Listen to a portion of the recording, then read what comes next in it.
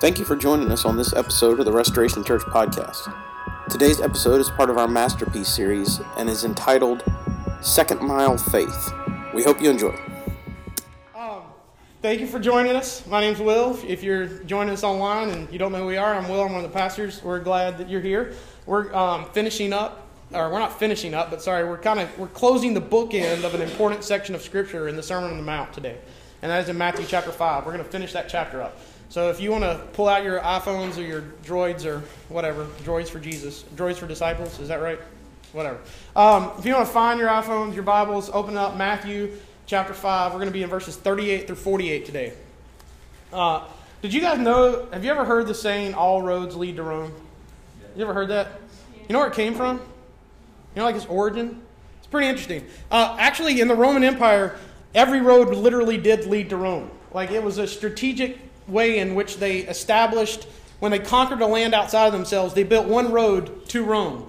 And so that way, like, conquered areas couldn't really communicate well with each other. You know, they couldn't travel in between the different sections and then raise up and fight the empire. And so they literally made every road lead to the hub of Rome. And on every one of those roads, there was a marker every mile. There was a marker every mile, and it had two numbers on it. You know what the two numbers were? The number of miles to Rome and the number of miles from the village you just left, right? And a Roman mile was 1,000 paces. So it was a little shorter than our mile today. It was actually a lot shorter than our mile today, about a couple hundred yards. But it was 1,000 Roman paces. And every Jewish person knew a Roman mile. Everyone. Because the Romans had what to the Jews? They'd conquered them, right? They were living in Jerusalem. They had taken over power. Jerusalem was a conquered province of Rome. And so every Roman, especially every Roman male, knew what 1,000 paces were. And we're going to find that out today, okay? Today's text, Jesus is going to give us a passing reference to this 1,000 paces, this Roman mile. And everybody in his audience heard it, and some of them got really angry, and some of them probably got up and left as soon as Jesus said it. Some of them, their jaws dropped in shock at what Jesus was referring to.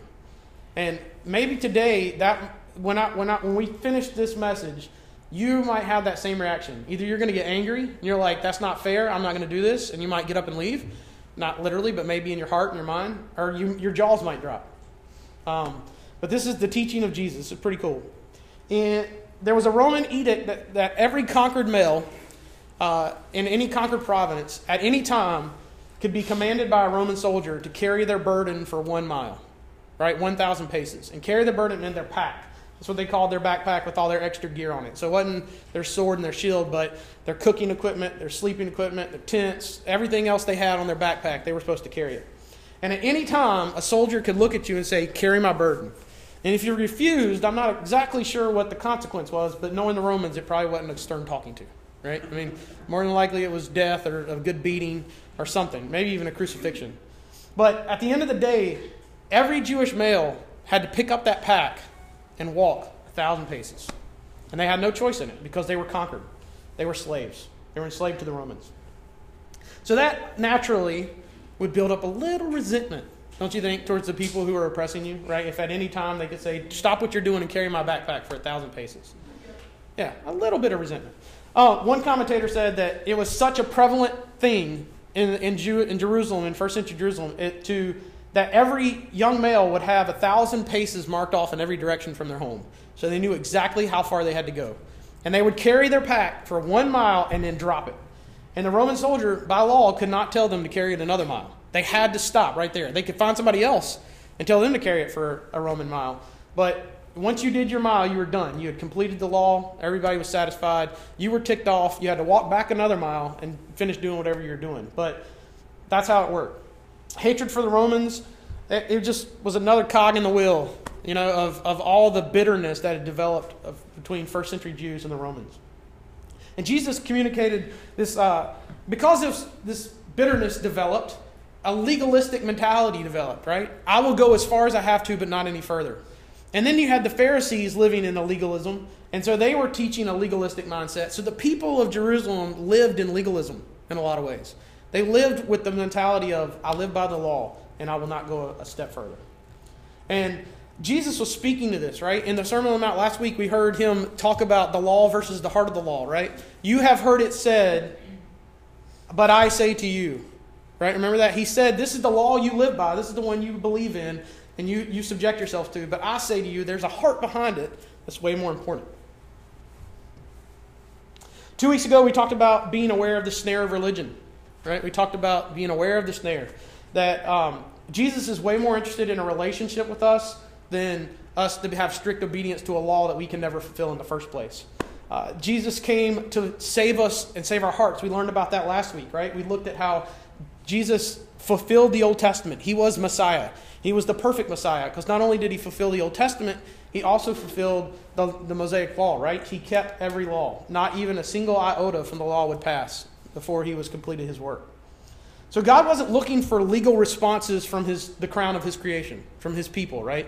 God was looking for their heart, a heart of love and response in worship. That's what he was looking for. But what he was getting was legalism. So Jesus came to address that. Remember the verse in verse 25:20, your righteousness must exceed that of the Pharisees?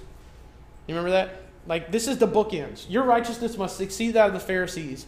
And then there's this entire discourse about the law that we looked at yesterday, about how Christ came to fulfill the law, not yesterday, last week, fulfill the law, and then show the heart of the law, and then it ends with verse 48, right? Verse 48.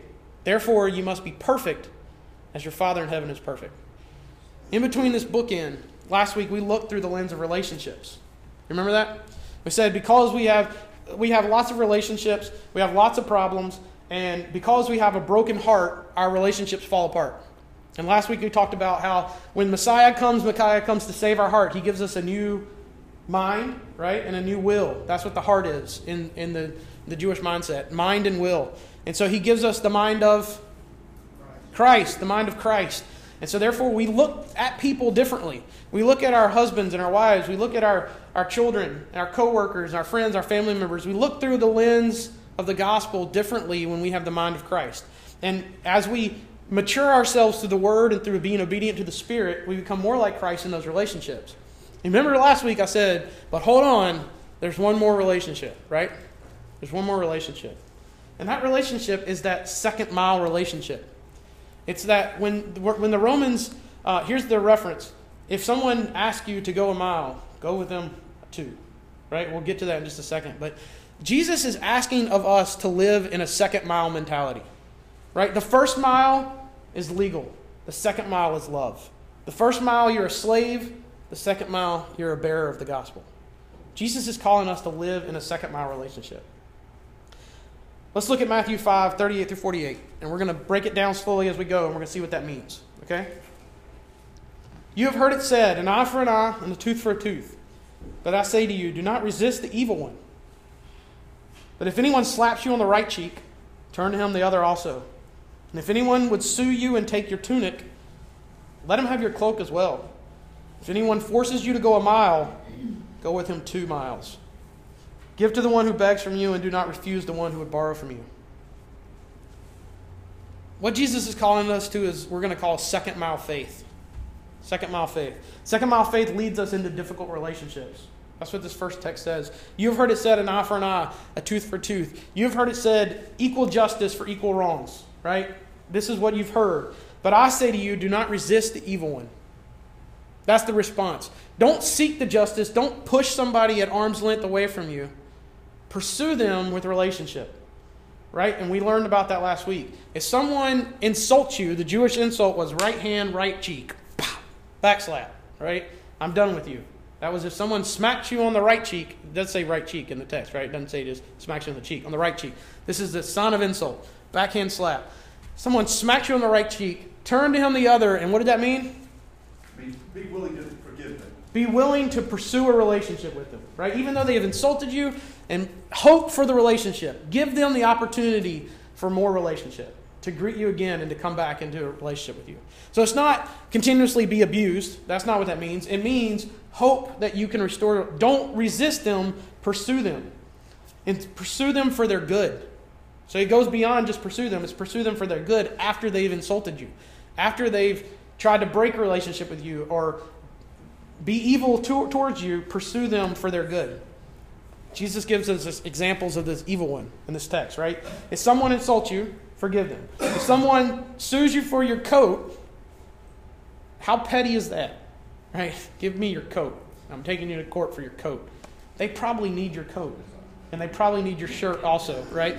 If they're going to sue you for their coat, they probably need your shirt. So, I mean, Jesus is saying, don't just pursue them for their good. Give them your coat and give them your shirt. Right? That's tunic and cloak, coat and shirt. If someone forces you to go a mile, go with them a second mile. Now remember, the illustration to every Jew that heard this was, stinking Romans. Right? And they immediately thought, the worst of the worst people on the face of the planet tell me to go a mile. You've got to be joking, Jesus. You've lost your ever-loving mind. If you want me to pick up the pack and carry it another mile out of my own will, I guarantee you there were people that their anger level increased when Jesus said, when someone tells you to go a mile, go with them 2 miles. Their feeling of bitterness, their feeling of justice, their feeling of rage, it just started to raise up in their heart. And Jesus said, go with them 2 miles. If you want to live like I'm calling you to live, the second mile is where love is. The first mile, you're a slave. The second mile, you're free. The first mile is the law. The second mile is the love. That's what second mile faith is. It means Jesus is not telling people to just obey the law with smiles on their face, to complete what they have to by obligation. Jesus is saying, actively work for the good of those who are against you. Actively work for the good of those who are against you. That's hard, right? And maybe like I said in the introduction, some of you are getting mad right now. You're like, that's not true. You got to be kidding me. I'm not actively working for the good of those who are against me. But that's what Jesus is saying when he says go the second mile. Actively work for the good of those who are at odds with you. Not out of obligation to rule, but out of response for concern for those who are against you.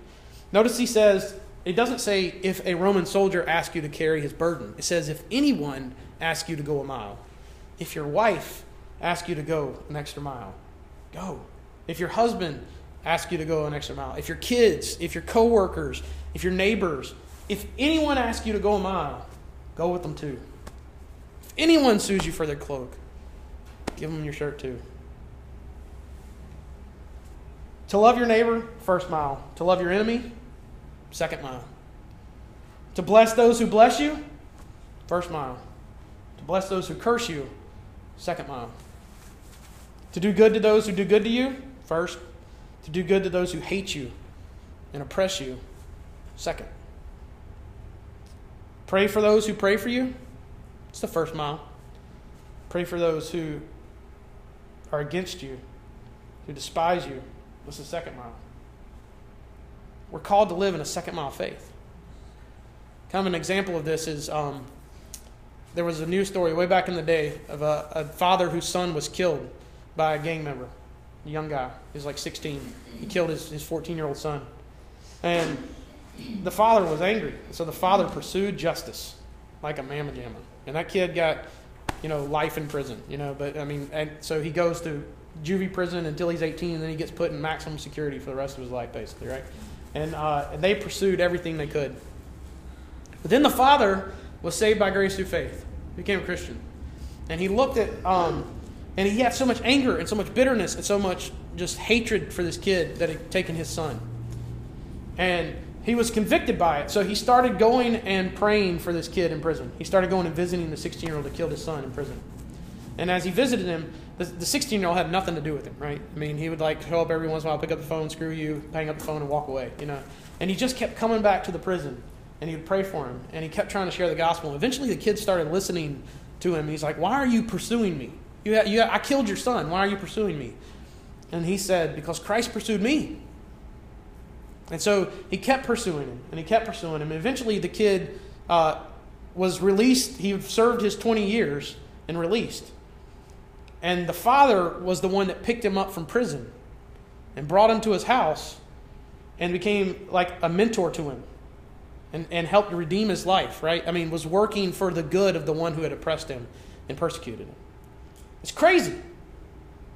But that's the second mile, right? The people who hate you, who come at you, who oppress you, to love them, that's the second mile.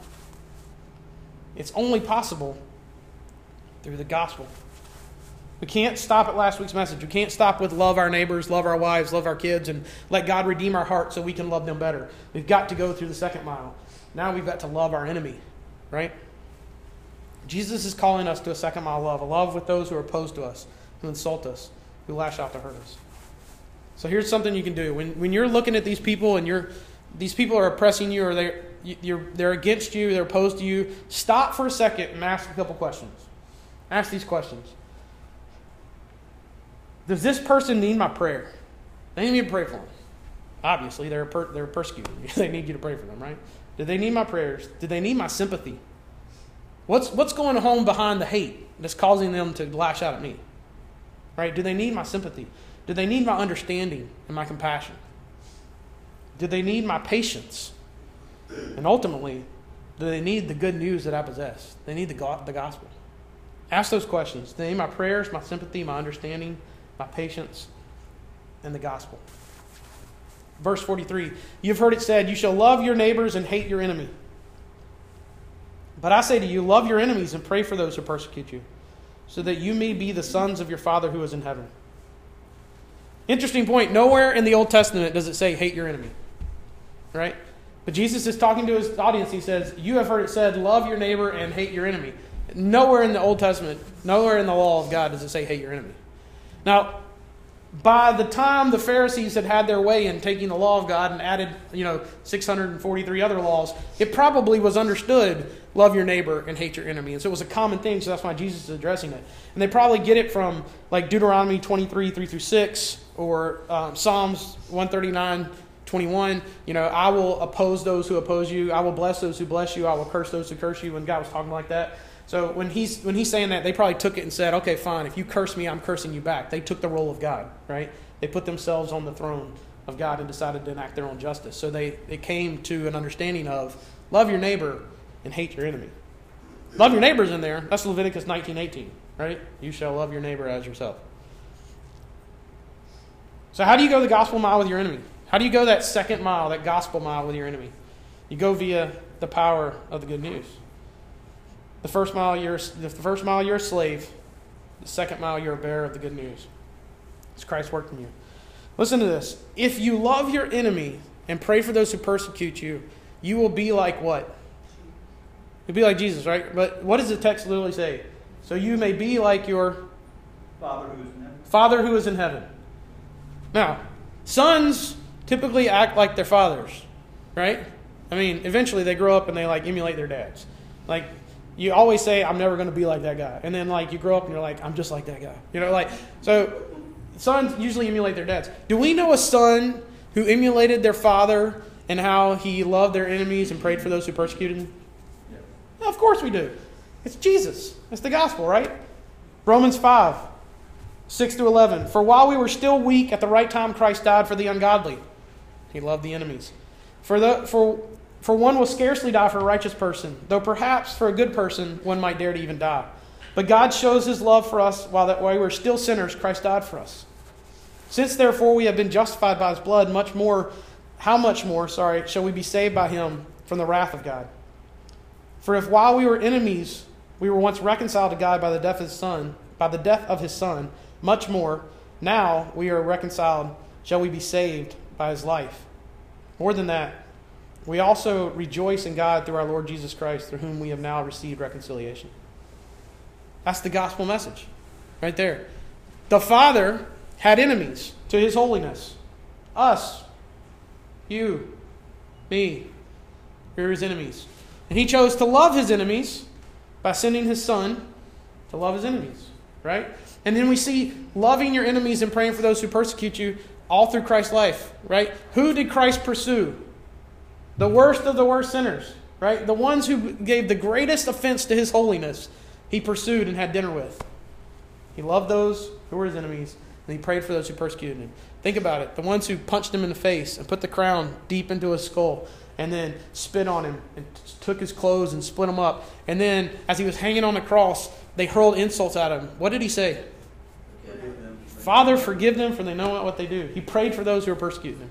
Jesus is the perfect example of what it means to love your enemies and pray for those who persecute you, so that you may be like your Father who is in heaven. We see it on this side of the cross, right? The Jews didn't see it on that side of the cross. They didn't know the cross was coming. They were sitting there listening to this guy saying, I'm supposed to be like my Father who is in heaven, who loves and prays. I don't get it.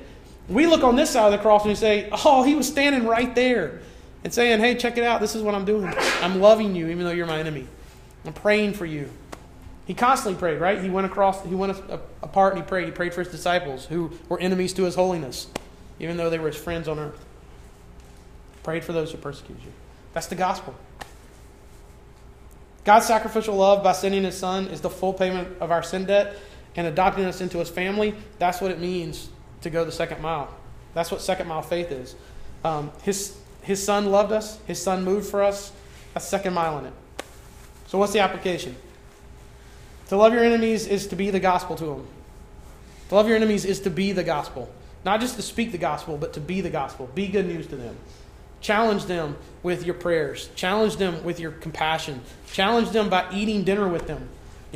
Pursue them in relationships like Jesus did. That's second mile in it. I like saying second mile in because it's not a word. And every time I typed it in, it came up with that red line. And it was like, that's not a word. And I was like, yes, it is. It's a word now. Second mile in it. Right? It's to be... Or you can use mile-high holiness. Or that.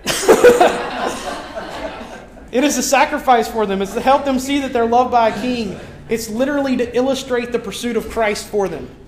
Right? By you pursuing your enemies, you are illustrating their value to the king because you are an ambassador of the king. So you are illustrating God's love for them as you pursue them and love them. That's what it means to live the second mile. So this kind of love, this second mile faith, it's only possible if you've come to understand one thing.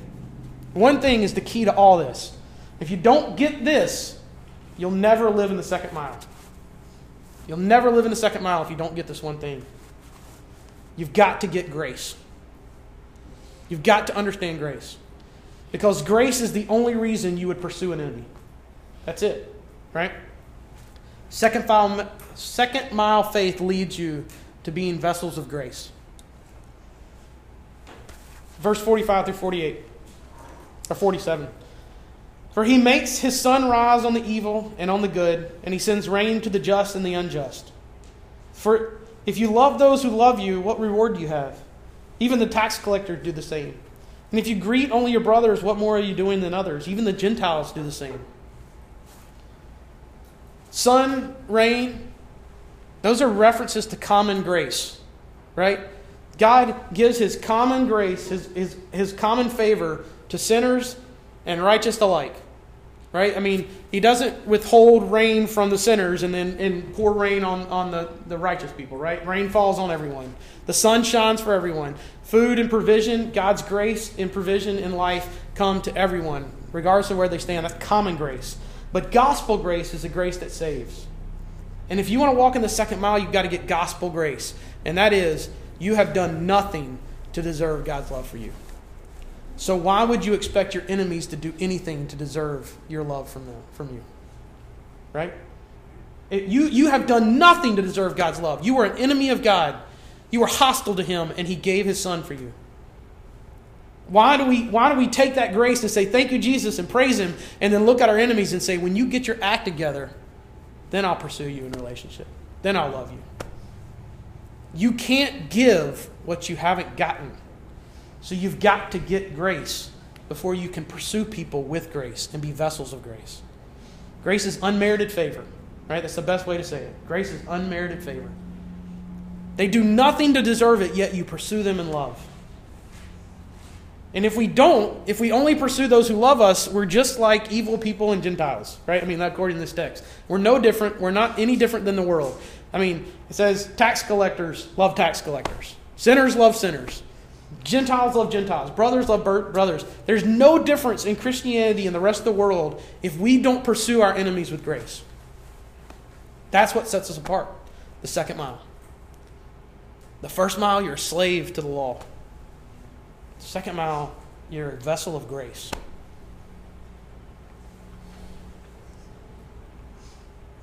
To the degree that you realize the grace given to you, you will give such grace. In other words, you can't give what you haven't got. And let us not forget that we all need grace. Verse 48. Therefore, be perfect as your Father is perfect. We have no hope of being perfect.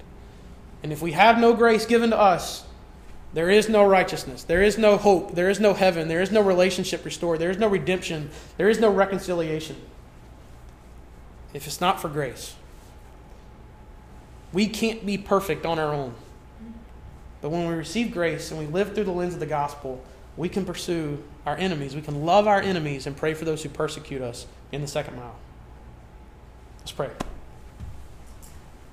Father, I thank you for your word. I thank you for the challenge to live in the second mile. It's a hard thing. It's a hard concept to pursue people who are against you. And it comes with bruises. It comes with emotional scars. They paled in comparison to what you were scarred and how you were bruised on the cross for us. So, God, give us the courage to walk in the second mile. Who is it in our lives? In what situation are we calling someone an enemy or opposed to us? And Spirit, how will you lead us to pursue them with love, with gospel love, as vessels of gospel grace? How can we be the good news? How can we illustrate your love for them in the way we pursue them today, Father? I pray that in each person's mind right now, you would bring up a face, a name, a person who we consider our enemy. And that it's crazy. I know, I can only imagine that people who listen to this, the large crowd that was gathered, as soon as you said, if someone forces you to go the first mile, go with them the second, people got up and left. I bet you people got up and left, Father, because they just couldn't do it. They could not hear that. But Father, we have received grace. Let us live in it. We pray this in Jesus' name. Amen. We hope you enjoyed this episode in the Masterpiece series. If you want to listen to other podcasts or check out more about our church, please visit www.restorationchurch.us or follow us on Facebook and Twitter at RestorationDCH.